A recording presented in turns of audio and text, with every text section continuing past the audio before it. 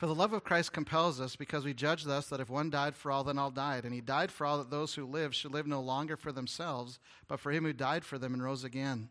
Therefore from now on we regard no one according to the flesh, even though we know Christ according to the flesh. Yet now we know him thus no longer. Therefore if anyone is in Christ, he is a new creation. Old things have passed away. Behold, all things have become new. Now all things are of God, who has reconciled us to himself through Jesus Christ, and has given us the ministry of reconciliation. That is, that God was in Christ reconciling the world to himself, not imputing their trespasses to them, and has committed us the word of reconciliation. Now then, we are ambassadors for Christ, as though God were pleading through us. We implore you on Christ's behalf, be reconciled to God. And he made him who knew no sin to be sin for us, that we might become the righteousness of God in him. I titled the message this morning, Do You Love God? Do you love God? Let's open in prayer this morning. Dear Heavenly Father, I thank you for the opportunity we have to come and worship you this morning. God, we're so thankful for the work you've done in our hearts and lives, for all those who are in the room who know you as their Savior. They know for sure if they were to die, they'd go to heaven. God, I pray that we would never get over what you did for us on the cross. And God, if there's anyone here this morning that doesn't know if they were to die, that they'd wake up in heaven, help them to talk to Pastor Nate or someone else here in the church and get their questions answered. And God, I pray that as we honestly evaluate this morning, God, if you show us that this is not where we are, help us to respond. Help us to be willing to change. And God, I just pray that your Holy Spirit would do the work that your Holy Spirit can do. In Jesus' name we pray. Amen. Outside of the West Edmonton Mall, most malls are not that exciting. And if I go to a mall, it's because I have one specific place to go to. I'm not a mall shopper. I don't just like walking around looking at shops. If I go to a mall, I got to go find a spot. So for me, when I walk into a mall, the first thing I'm looking for is the directory, right? And when you get to the directory, you'll see a red dot. What does the red dot say? You are here. I have never argued with that dot. When I walk in, it tells me this is where I am. Then I just say, okay, this is where I am and this is where I need to go. And I want to ask you this morning, if God shows you that you don't love him like you should, if God says you are here, don't argue with him this morning. And I hope that as we walk through this, we all understand the first and great commandment is what? Love God with all your heart, soul, mind, and strength. Second is like unto it, love your neighbor as yourself. The question this morning I want to ask is, do you love God? John was told a twin-engine plane would be waiting at the airport. Arriving at the airport, he spotted a plane warming up outside the hangar. He jumped in and said, let's go. The pilot taxied and took off. Once in the air, John told the pilot, hey, fly over the valley so I can take a picture of the fire on the hill. The pilot said, well, why? He says, well, because I'm the photographer for a television show and I need some up-close pictures for the newscast this evening. The pilot was strangely silent for a moment and then stammered, so what you're telling me is you're not my flying instructor? And the tagline was, always ask, never assume. Right? I mean, they got into trouble because this guy thought, hey, there's the plane that's supposed to take me, so he just jumps in, and the pilot thinks this is the flying instructor, so he took off because he told him to. And once they got in the plane and up in the air, they realized, we got a problem. And just because you came to church this morning does not necessarily mean you love God like you should. Always ask, never assume. If you love God like you should, you'll see two things from our text that are true. You'll have a passion that leads to Christ's control in your life. We see that in verses 14 to 17. And you'll have a passion for the lost, verses 18 to 21. Let's look at the first part, a passion for Christ's control. Look at verse 14. The love of Christ compels us, because we judge thus that if one died for all, then all died. And he who died for all, that those who live should live no longer for themselves, but for him who died for them and rose again. Skip down to verse 17. If anyone is in Christ, he is a new creation. Old things have passed away. Behold, all things have become new. The Bible's very clear. That word compel, it has the idea, in the Greek, it has the idea of pressure that produces an action. That's true of everything else you love. I want to ask you this morning, do you even love God the way you love the other things in your life? You know, Meadowlands is a very special place. Beaumont, all the church plants, these are all special places. And having 18 years here, I really thought the Bible says when you get to heaven, some people are going to get gold, silver, precious stones. Some are going to get wood, hay, and stubble. And I honestly thought that the small crowd was the wood, hay, and stubble crowd. But I want to tell you, after 8 years of travel across America to churches almost every Sunday, I'm more convinced that the large crowd is going to be wood, hay, and stubble. I'm not going to ask you to raise your hand, but how many of you think in most churches, everyone in the church is what we would call on fire for God? I mean, they are just passionate about God. They love God. They live for God. God is the central part of their life. How many of you think that is the average Christian? Actually, I'm going to say as I've traveled, that's a unique Christian. Honestly, you see a Christian like that, they stand out. You notice them because it's so unusual to see a Christian that loves God with all their heart, all their soul, all their mind, all their strength. Do you remember back when you used to love like that? I think there's a lot of Christians in Revelation who have left their first love. They're saved, they'll get to heaven, but so as by fire, according to the text. And so I don't want to assume this morning, I want to ask. Uniquely, Paul never lost his wonder of Christ's love. We see that through many of the books God used him to write. Let's just go over a few. Go over to Galatians chapter 2, verse 20.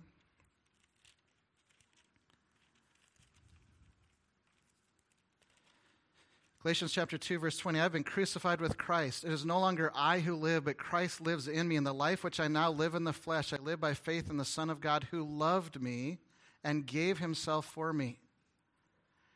I mean, if you really love God, it's a passion that leads to Christ's control of your life. Would you agree with me that a Christian marriage should look different than an unsaved marriage?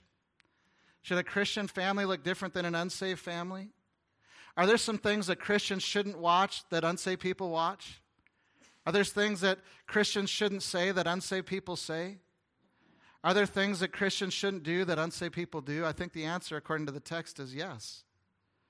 If you're a true believer, if you're a Christian, that should change you, just like everything else you love. And as Paul writes in this text, I don't live for myself anymore. I live by faith in the Son of God who loved me and gave himself for me. Go over to Ephesians, very next book, Ephesians chapter 3, verse 17. That Christ may dwell in your hearts through faith, and you being rooted and grounded in love, may be able to comprehend with all the saints what is the width and length and depth and height, to know the love of Christ which passes knowledge, that you may be filled with all the fullness of God. Take your Bible and go back to Romans chapter 8, verse 35. By the way, if you can't keep up, don't get irritated, all right? Just stay with me. Romans 8, verse 35.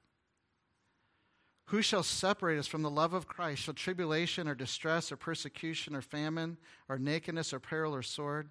As is written, for your sake we are killed all day long. We are counted as sheep for the slaughter. Yet in all these things we are more than conquerors through him who loved us.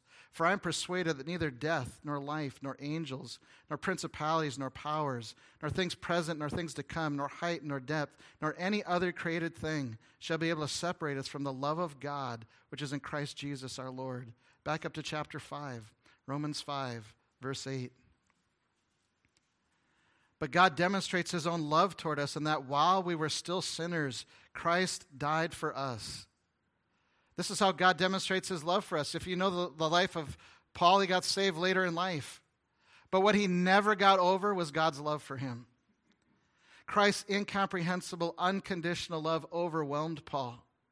He understood that Christ died for all, or in the place of all. If you go back to our text in 2 Corinthians 5, verse 21, he made him who knew no sin to be sin for us, that we might become the righteousness of God in him.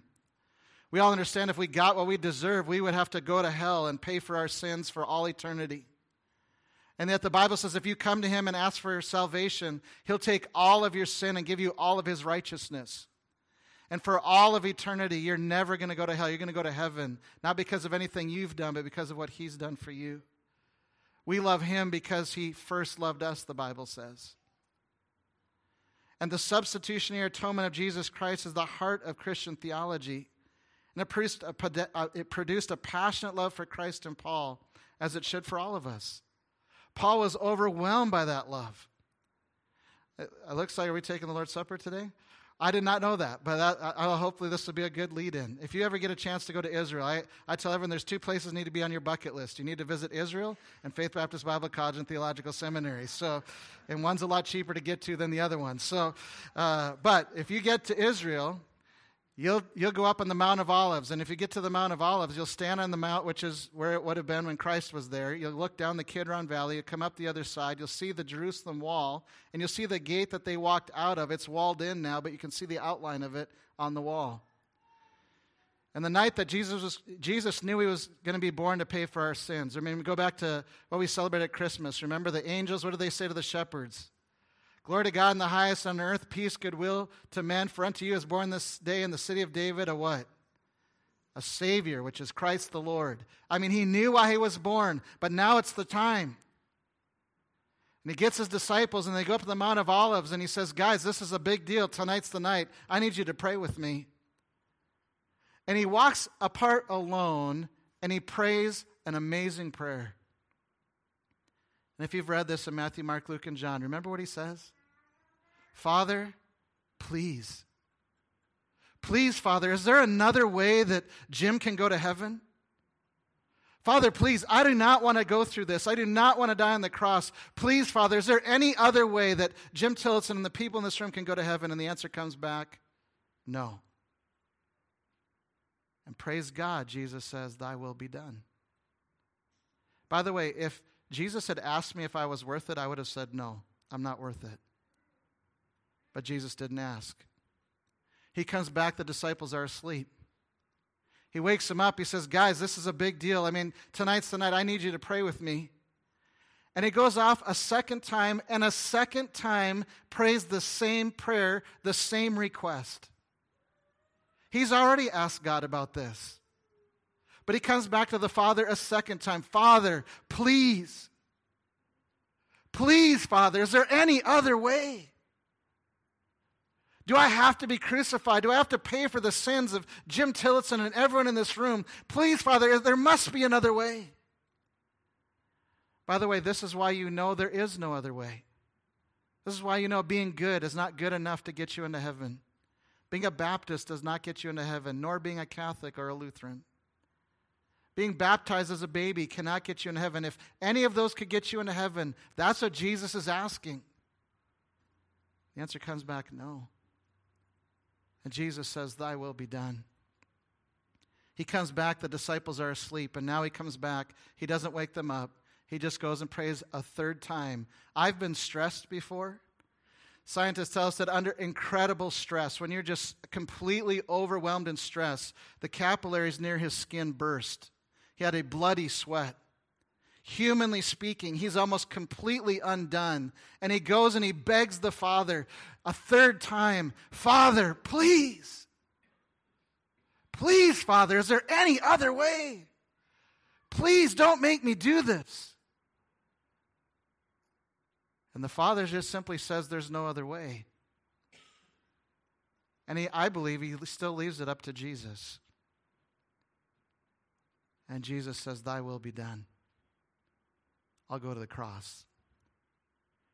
And by the way, the only reason the disciples are still there is because they were asleep. They estimate 1,000. By the way, what's already taken before this? Jesus has already raised Lazarus from the dead. They didn't show up with like 2 guys. Most people believe they brought a centurion and 1,000 soldiers to take Jesus that night. Why? Because he's raising people from the dead. You can't come down the Kidron Valley and up at night with torches and surprise anyone. Who's standing there seeing them come out down the hill? Jesus Christ. Does he run? By the way, you know the disciples would have because they did. They all run away. Well, Peter, first of all, whacks a guy's ear off. And then the Lord says, Peter, that's not what we're doing. And he heals the man, and the disciples all run. In fact, the Bible says one person gets his coat grabbed. They tried to grab him, and he left his coat behind and kept running. No reason they would still be there had they seen the 1,000 torches coming down and up the hill. And Jesus goes through incredible torment. They blindfold him and they hit him in the face and say, hey, if you're really the Son of God, who hit you? And he knew their name. They take a crown of thorns and smash it into his head. They whip him 39 times. You go over to Israel, you go into a dungeon that they don't know for sure was the dungeon where Christ was, but it was a dungeon. You'll see the hole caught in the rock where they tied their hands up above their head. The vat where they would dip it into vinegar to make it sting more. 39 times his back is ripped to shreds. They put a robe on him to make fun of him. They have him carry a cross after abusing him all night long. By the way, I don't know about you, but I can handle a lot of things, but when you mock me, I'm a president of a college. We play sports. Hey, I'm pretty good until that other team mocks our team. And when they mock our team, I privately say, crush those guys. I hate getting mocked. And here's the Son of God who's getting mocked, made fun of. The one who created this entire universe, he created every human being that's mocking him and abusing him. As he carries the cross, he stumbles and falls, and they grab someone from the crowd and say, hey, can you help? And they carry the cross, and then they throw him down. And if you understand crucifixion, you died by crucifixion, by suffocation. They put nails through his hands, they flex your knees so you catch a breath and come down. But eventually, you literally would just spasm out. You just couldn't push yourself up anymore, and you suffocated to death. As Jesus is on the cross with a title above his head, King of the Jews, to mock him, one angel in the Old Testament in one night killed 185,000 Assyrians. I love that song. He could have called 10,000 angels, but he died alone for you and me. And he went to that cross that night, something we're going to remember today, the body that was broken and the blood that was shed. And Christian, don't ever get over that. Isn't it fascinating why we do this? You know, the main reason we do this is to remember. I don't know about you, but don't you think, how could I ever forget?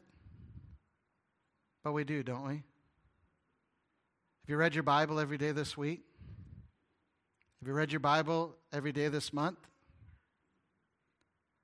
For a lot of people, the answer is no, but they would say he did deserve that. Do you pray more than just to eat your food, or do you really talk to God? Do you serve at church? I remember when we were growing, we had all kinds of things that had to be done, and I would put a sign-up list, and who would always sign up first, new Christians or old Christians? At Meadowlands, it was always the new Christians. You know what the old Christians were thinking? They'll learn. I just think, I hope not. And honestly, most of them never did. We started with 10 people. We didn't have to clean the church every Sunday. We cleaned it once a month. And then we started growing, and we were growing so fast, we had to clean the church every week. Some of you know Tom and Irene Day. We were a lot younger back then. And I remember Tom coming up to me, isn't this exciting? We got to clean the church every week. This is so great. And we didn't hire it out. We all did it among ourselves. Do you remember when you used to feel that way? I want to challenge you, as Paul is writing this, Paul never got over this. The love of Christ compelled him. It constrained him in Romans 5:8. The love of God was demonstrated in that while we were yet sinners, Christ died for you. You didn't ask him to do that, but he loved you so much. After 3 times, completely humanly undone, a bloody sweat, crying out, begging the Father, please, Father, is there any other way? And the answer is no, and Jesus says, I love Jim so much. I'm going to go to the cross and pay for every one of his sins. Every sin I've ever done, every sin I'll ever do, it's under the blood of Christ. When I was young, I thought I'd get to heaven and there'd be a big screen of all my sins. That's not true. When I get to heaven, my sins are under the blood. They'll never be discussed. But my works will be. What did I do for the Lord? Does the love of Christ compel you? It did Paul. And this Jesus, there's 7 great sayings on the cross. I mean, 2 of my favorite. Here are the soldiers who crucified him, mocked him, beaten him, and on the cross he says, Father, forgive them. They don't know what they do. But my favorite is the last one. It is finished. And if you sit here this morning as a Christian, I know I'm going to see Glenn in heaven someday. I'm glad I get to see him today, but someday we're going to see each other in heaven, and not because of anything we did. Because there was a time both of us have come to Christ and said, God, we give our life to you. Man, you do realize that the best is ahead for every Christian in this room. There is a heaven. Debbie Talbert is in heaven. It's a real place, folks, because of this, because of what Christ did for you on the cross. And that should do something in your heart that says, I love him back. I want to live for him. I want to serve him. Paul was compelled to serve God wholeheartedly as an act of grateful worship. I already told you the Greek word for compel or constrain describes pressure that produces an action. And folks, that's true of everything we love except Jesus Christ. If you sit here today and say, man, I love golf. I love golf. And I say, really, do you have clubs? No. Do you ever go golfing? No. Do you ever watch golfing on TV? No. You know what I'm going to tell you? You don't love golf. I don't believe you. I know there's a bunch of us hunters in the room. We love to hunt. And if you say, I love to hunt, and I say, hey, what gun do you have? Well, I don't have one. You love to hunt, but you don't have a gun? Yeah, I don't have a gun. Have you ever gone hunting? No, I have never gone hunting. Then how do you know you love hunting? Oh, but I love hunting. I don't believe you. Because if you love hunting, you'd have a gun. I share this down in the States, but when I was at Meadowlands, I loved to hunt, and I would go moose hunting every year. And I had a few ladies that just didn't think it was good that I shot animals. And so they would come on Sunday before I'd leave for hunting and go, I just want you to know I'm praying you don't get anything. Well, down in the States, they have a big shopping day called Black Friday, and those same kind of people are down in the States. You know, I hope you don't get anything. I can't believe you get up so early and sit and freeze and, just you sit there before the sun comes up just so you can shoot something. And I see those same people on Black Friday at 3 in the morning outside of Menards, and I'm like, I just love driving by and go, I hope you don't get anything. We have grandkids. And our 2 grandkids are out, and, Ann and Pavel got married here in Edmonton, but now they live over in Ontario. And they were coming home for Christmas and bringing the grandkids. And they said, we're bringing the grandkids. And my wife says, well, honey, we got to go get a crib and a high chair and toys. And I'm like, why? They're not our kids. She's like, come on. They're coming. They're going to be here for a week. So we went out. You would have thought we just had the baby. We have a crib. We have a high chair. We have toys for the kids. We got all this stuff. I'm assembling a crib like when we first brought our firstborn home. Why? If you are a grandparent, the love of grandkids compels you. You have a grandparent who has a brand new grandchild. You say, hey, do you want to see a picture of my grandkid? Before you can say no, they got all the pictures out. It compels you. And if you sit here today and say, I love golfing, I love hunting, I love shopping, I love my family, it's pressure that produces an action. Do you even love God that way? Most of us love those things far more than we love God. Huge Edmonton Oilers fan. Bummer we keep getting knocked out by the 2 winners of the Stanley Cup the last 2 years. But if you are an Oilers fan, if you say, man, I love the Oilers, I say, do you have a jersey? No. Do you ever watch any of the games? No. Do you ever go? No. I don't think you're an Oilers fan. But all of us know, if you're an Oilers fan and I see a bunch of people in red jerseys with flames on them, I have no problem walking in the middle of that crowd and go Oilers! But boy, we go through life and we act like we're in an elevator. If you're not in an elevator very often, the unwritten rule is you don't make eye contact and you don't say anything in an elevator. And that's how most of us are about our Christian life. When's the last time? Everyone knows if you love to hunt. Everyone knows if you love to golf. Everyone knows if you love your grandkids. Do they know you love Jesus Christ? Do your coworkers know where you are today? Or do you do everything at work so that they don't know that you're a Christian? Folks, we're not salt and light. We're wood, hay, and stubble Christians, and we need to be gold, silver, and precious stone Christians. If you love to hunt, if you love to shop, if you love to hike, if you love to fish, it will constrain you. It's a pressure that produces an action. When we come and sing, oh, how I love Jesus, and ignore him the rest of the week, something's wrong. I know Pastor Nate doesn't have the time to do this, but we are friends. And if he had the time and I was going to go away for a month on a missions trip, my wife and I were going to go away, and we called Pastor Nate and Brittany and said, hey, would you mind coming down and taking care of our house? And if you had the time, I know he'd say yes. And Pastor Nate said, sure, I'd be happy to do that. So I said, okay, Pastor Nate, I just got to give you a few instructions before we leave. Number one, my wife loves plants. There's all kinds of plants in the house. Don't overwater, don't underwater. Here's the schedule. He says, great, I got that. So Pastor Nate, garbage day's Tuesday. Make sure you take all the garbage out on Tuesday. Every Tuesday they'll come and get the garbage. He says, okay, Jim, I got that. So Pastor Nate, here's our cat over here. You got to feed and water the cat, take care of the cat, and here's all the instructions. He says, okay, I got that. I said, the downstairs toilet, sometimes the handle sticks. You got to jiggle the handle. And so, if you don't jiggle the handle, it can overflow. Keep an eye on that. And if you hear it running, just jiggle the handle. It'll be fine. And he says, I got that. And if you knew my wife, she'd have all the directions typed out for him as well. And we give those instructions to him, and he says, Jim, I got that. I've walked him through everything. He has the list in his hand, and we walk out the door, and he says, have a great time, you guys. And could you imagine a month later, we come in, and we walk in the house, and there is a stench in our house. And we walk in the kitchen, and there is a pile of garbage. And we look around, and all the plants are dead. And we look in the back, and there's a little mound of the cross where the cat's been buried. Which isn't too bad, actually, but there's the cat. And we go down in the basement, and I step on the carpet, and it squishes.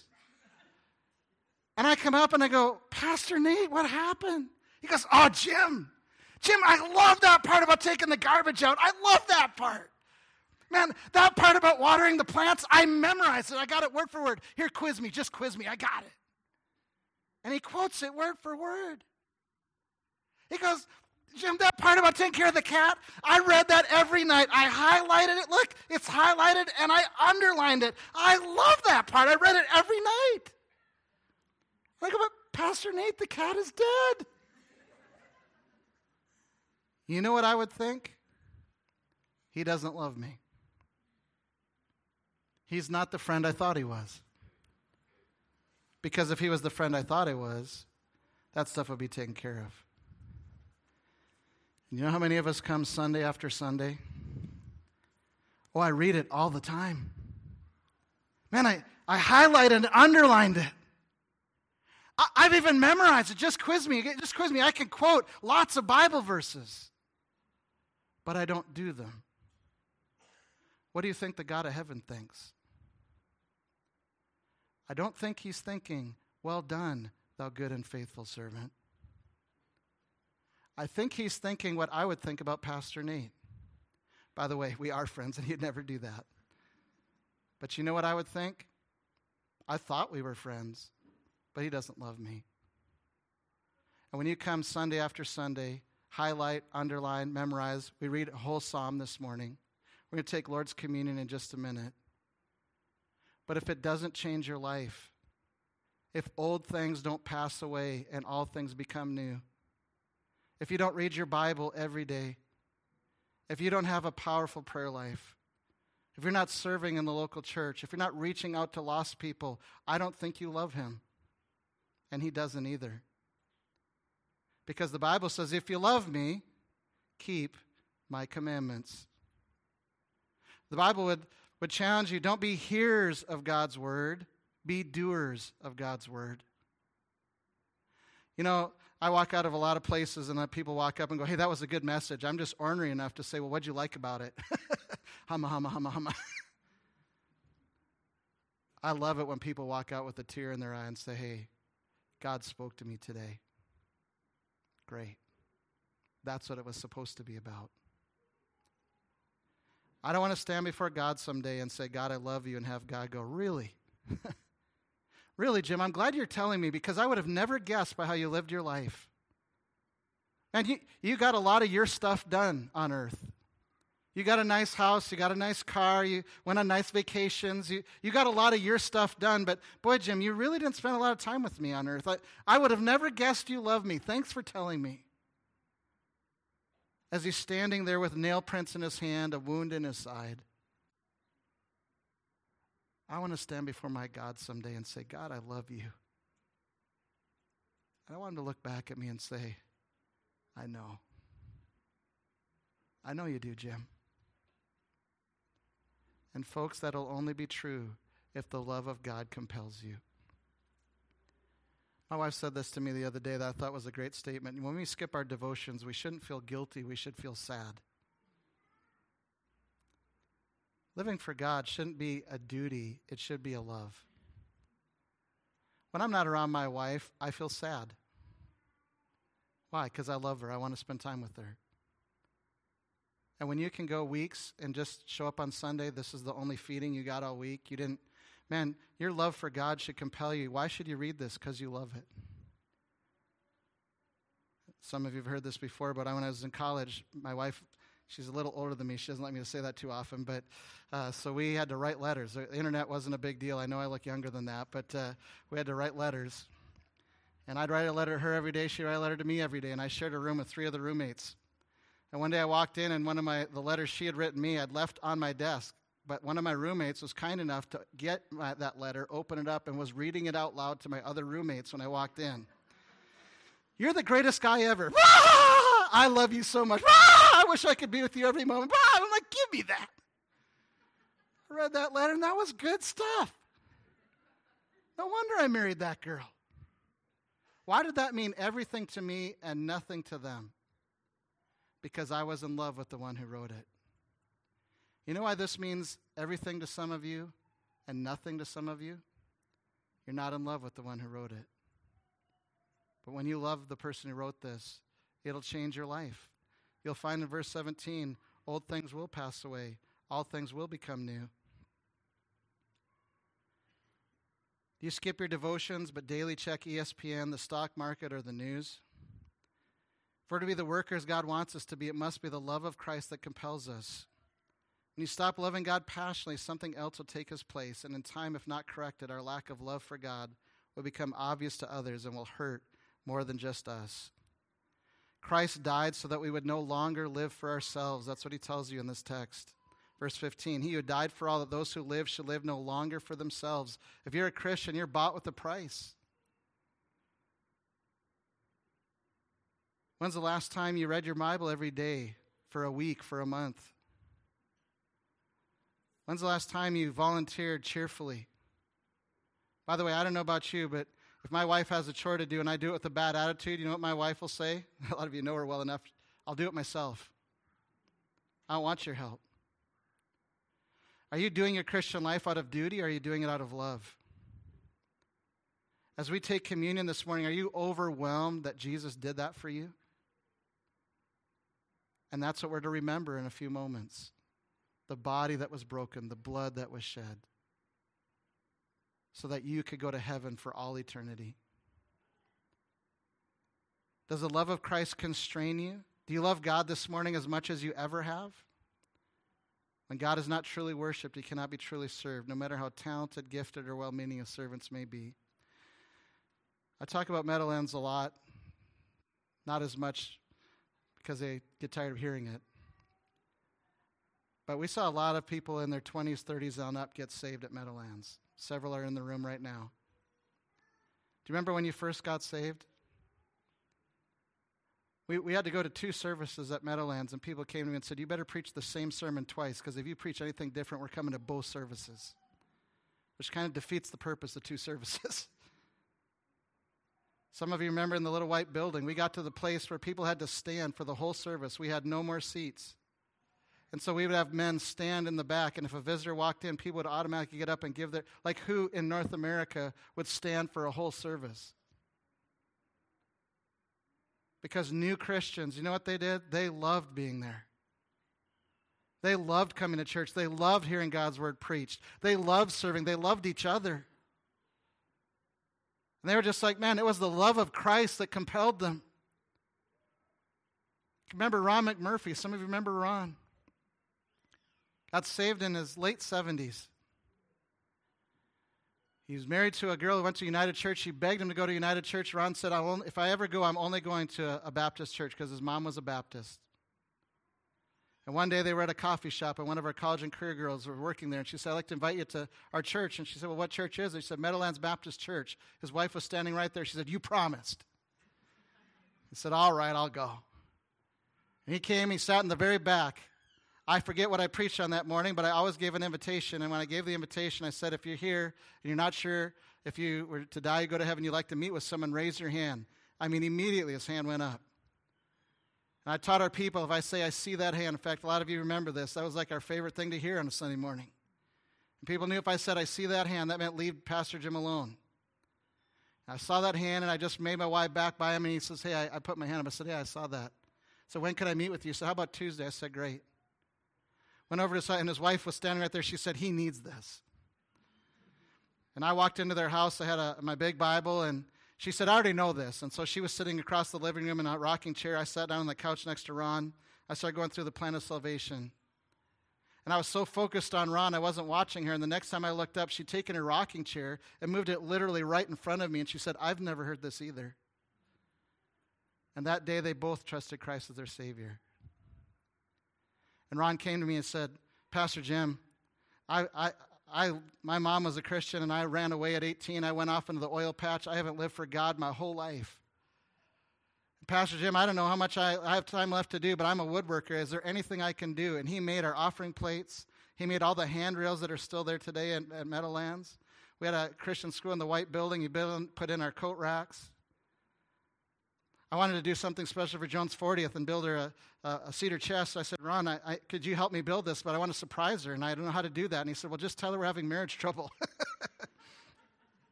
So I came home and said, honey, the McMurphys are having some really serious marriage trouble. It's going to take some counseling. And my wife's like, really? In their 70s? I said, honey, it's a big problem, you know.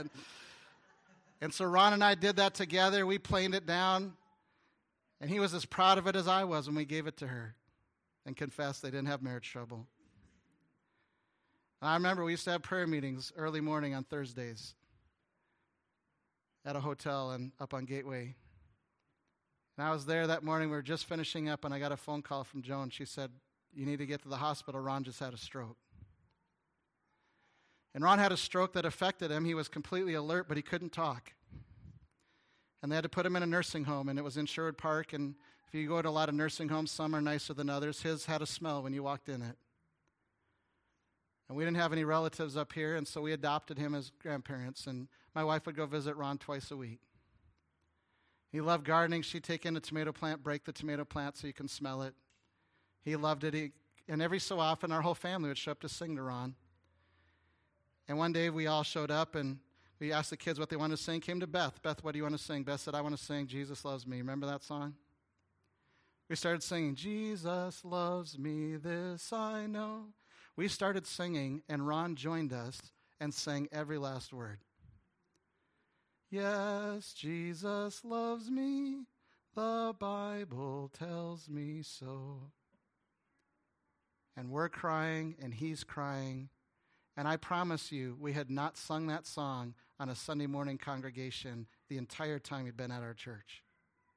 When's the last time you heard that song? When he was a little kid growing up in his home. And as he started crying and we started crying, the love of Christ compelled Ron McMurphy.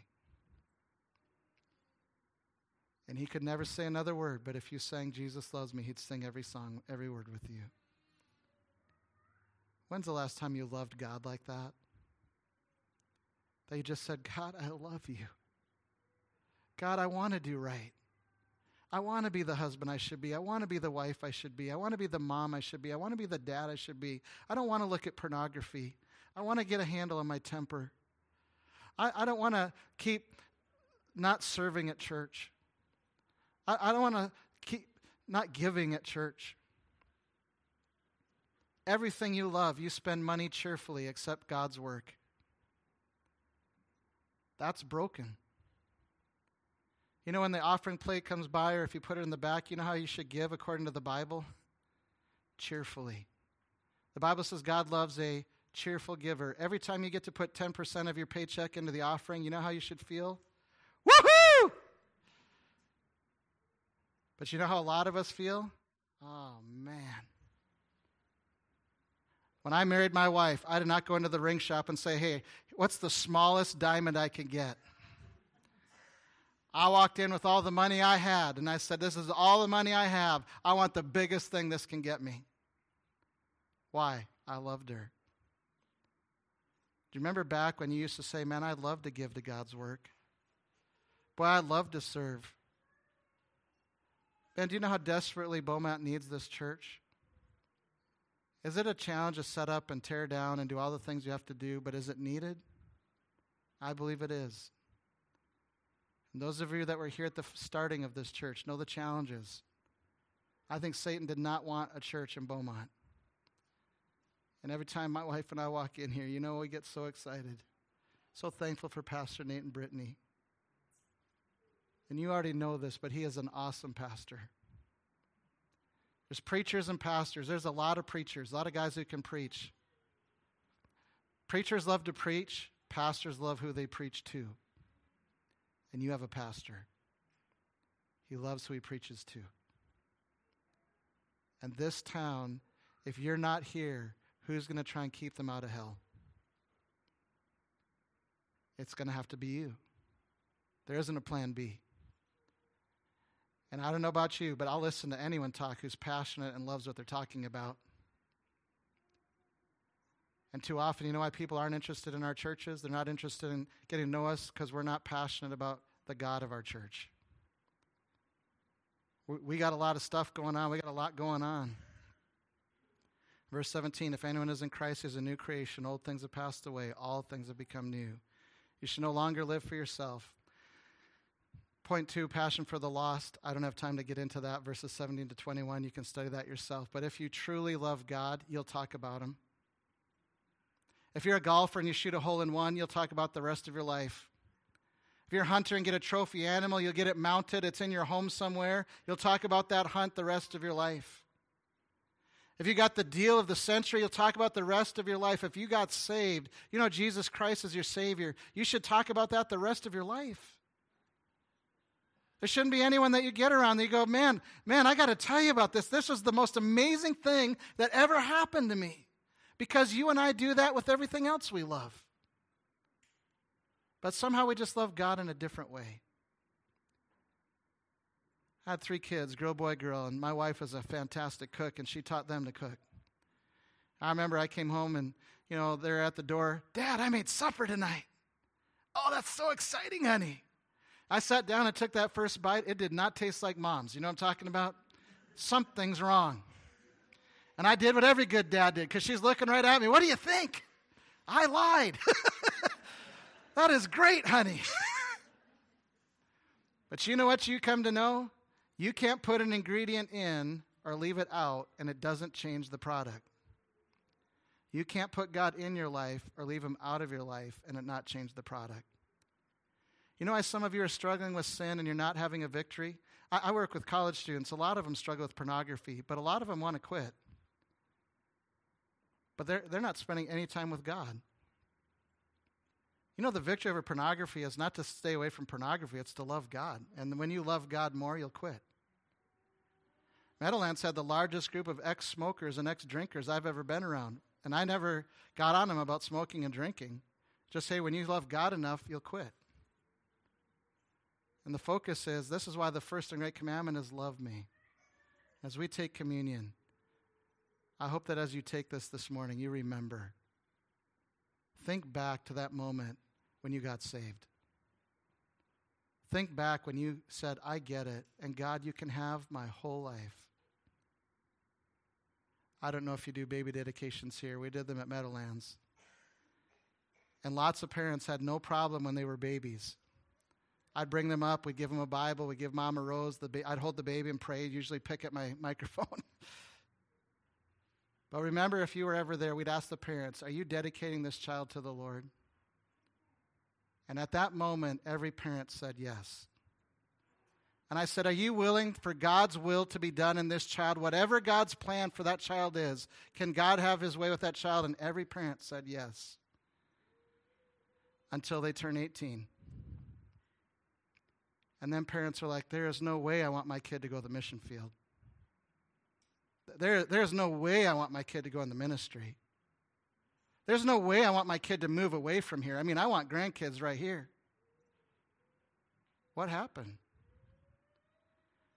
Boy, I don't know about you. We had our first child. That love of that child overwhelmed me. And the same should be true for you this morning. And if I came back to the map, if you're sitting here and God said, you are here. You don't love me like you used to. You don't love me like you should. You have known sin in your life that you're not dealing with. Then you don't love God. like you should. Because if you love me, keep my commandments.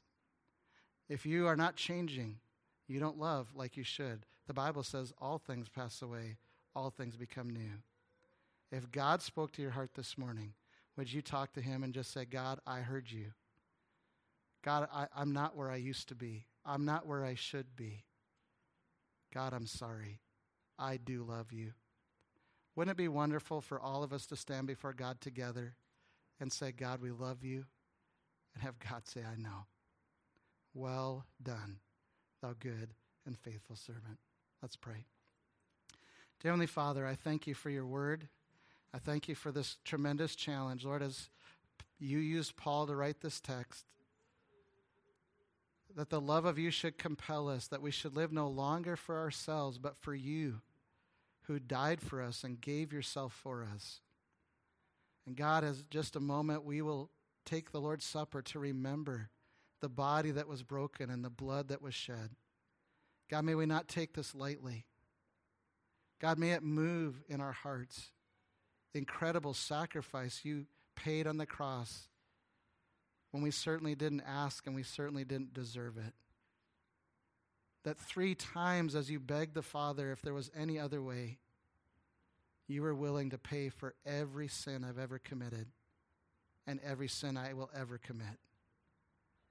And God, may that do something in all of our hearts this morning.